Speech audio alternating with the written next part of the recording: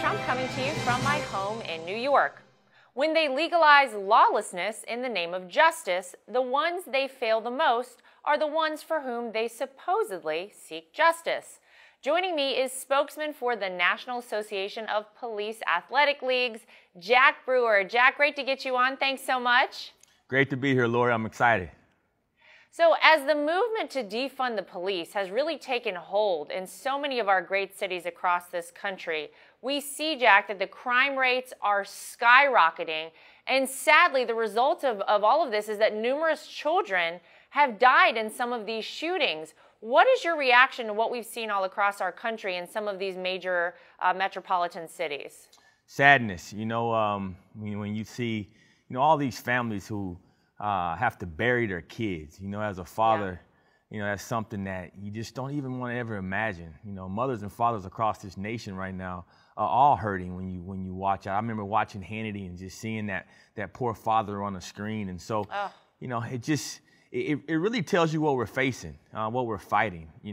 A lot of these things start from within. If you're not willing to call out, things in your own towns or communities, your own homes, but the second a police officer or someone else kills someone, things go up in flames. And so we should have that same anger that we had when we saw that evil police officer put his neck on George Floyd. We should have that same anger when we see these babies in the streets being murdered.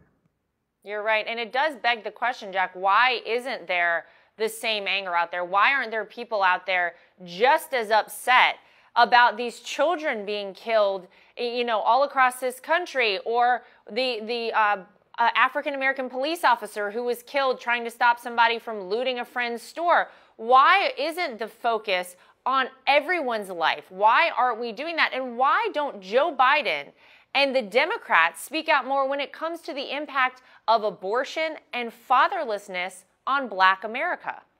It's called convenient social justice. Whenever you pick your social justice causes to fit your political agenda, to me, that's evil. And you said it. I mean, you look across our cities and, states in New York, unfortunately, right where you are right now, Laura, there are more Black babies aborted every year than are born. You look across our nation and, aborting over 20 million Black babies, and you're telling me that you're standing up for Black lives and Black Lives Matter. That's not Black Lives Mattering. They're not brave enough to take a stand for fatherhood. You just read their mission statement. They want to break up the family unit. And that is exactly what's at the core of our problems. And I've said this to the president. We got to do something about this. Our fatherlessness crisis in America right now is at a boiling point. You look across our cities and you look at our kids right now, 20 times more likely to go to prison. Prison. Your kid is 20 times more likely to go to prison if he doesn't have a father in the house. You talk about our public school system and trying to fix that. 71% of kids that drop out of high school are fatherless. And you go to places like Baltimore and Chicago and all these inner cities where kids are dropping out of school. They have no hope because they don't have community centers, Laura. They go to public school systems that are spending $20,000 and $22,000 per year per kid. And at 3:30, they're sending these kids home to communities where they have no positive influence. It's really sad. The media is raising our kids, this rap music that's teaching these kids, how to pull AK-47s and influencing them to go out and see the exact chaos that you're witnessing in our streets. That's coming exactly from the music that's in their ears because they don't have dads that are on top of them whooping their butts like we need to. We need to bring the paddle back to our schools. Yeah, well, and whenever you see, Jack, all of what has happened and what's transpired really in this country over really the past month or so, you see that there are so many of our young people, especially, I think, that seem to hate this country. It seems like there's an attack on America by not just the left, but by and large, the mainstream media, and it feels like it's almost been indoctrinated in our children in schools. And the president at Mount Rushmore addressed attacks on America, specifically from the left. Watch this. 1776 represented the culmination of thousands of years of Western civilization and the triumph of not only spirit, but of wisdom, philosophy, and reason. And yet, as we meet here tonight, there is a growing danger that threatens every blessing our ancestors fought so hard for, struggled, they bled to secure. Our nation is witnessing a merciless campaign to wipe out our history, defame our heroes, erase our values, and indoctrinate our children. So, Jack, I don't think that you could have watched the president's message at Mount Rushmore and not have been impacted. I truly think that this was a message of unity, of togetherness, of America, and really was a milestone in his presidency. What did you think about the president's speech there? Started with his tone. I think he came with a tone of someone who understood what the nation was going through. I think he gave his best effort to help the nation heal. But instead of using the positive things that the president said, the left continues to take anything that they can and use it and twist it to divide us. And Laura, you know I'm a big supporter of President Trump, but I don't agree with everything he says either. His own family doesn't agree with everything he says. They probably can't say it out in public, but who agrees with everyone? And so at what point do you judge someone's job based upon if you agree with everything that they say? Why won't the American public judge President Trump on the job he's doing as president?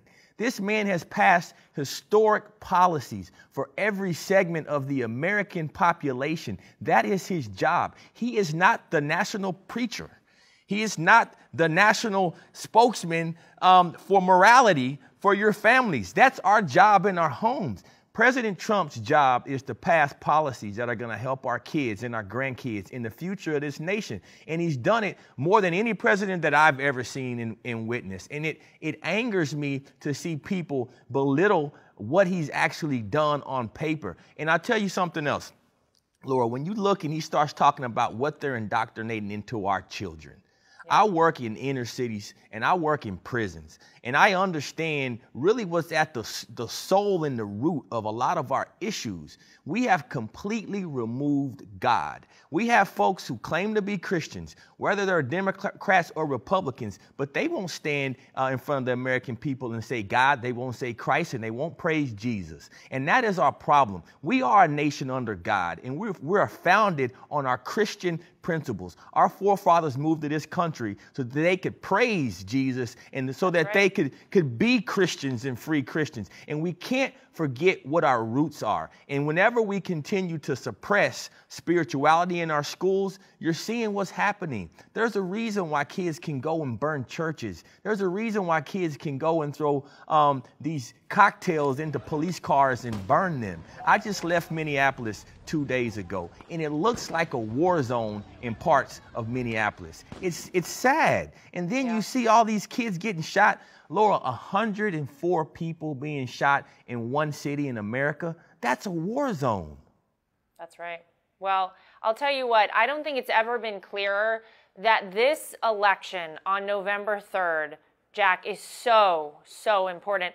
It is no longer about right versus left, Democrats versus Republicans. It really is about America. And if you love this country and you want to see this country continue in the manner that we have existed since 1776, then you have to get out and you have to vote on November 3rd for Donald Trump, because the alternative with Joe Biden and the far left radical socialist Marxist Democrats is the end of America as we know it. We see every day the result of the left's policies playing out in cities like Minneapolis, where you just said it, it looks like a war zone, where our children are being gunned down across this country in Democrat-run cities. Never has an election, I think, been more important in modern history than this election we have coming up right now. So I just want to say, Jack, thank you for everything you do, for standing up, for speaking from your heart, for speaking out for this country and this president. We need people fighting every step of the way alongside Donald Trump, and thank you so much for all you do every single day. Thank you, Laura, and thank you for your prayers. I pray for you. I pray for your family. I pray for this nation. And I really encourage all conservatives. Let's start being conservatives. We can't hate the other side. We need to pray for them. Jesus taught us to forgive our enemies, and we need to pray for these people because we see the demonic policies that they're pushing, and we know that it's evil. Let's lock arms and pray again together. God bless you, Laura. I love it. All right, Jack. Well, thank you so much. God bless you, and we look forward to having you back on with us sometime very soon. Thank you. Joe Biden may support lawlessness, but President Trump will always act to defend the rights of all Americans. That's the real news for today. If you'd like to get involved with Team Trump, go to DonaldJTrump.com or download the official Trump 2020 app from the App Store or the Google Play Store. I'm Laura Trump, coming to you from my home in New York. Thanks for joining us, everybody.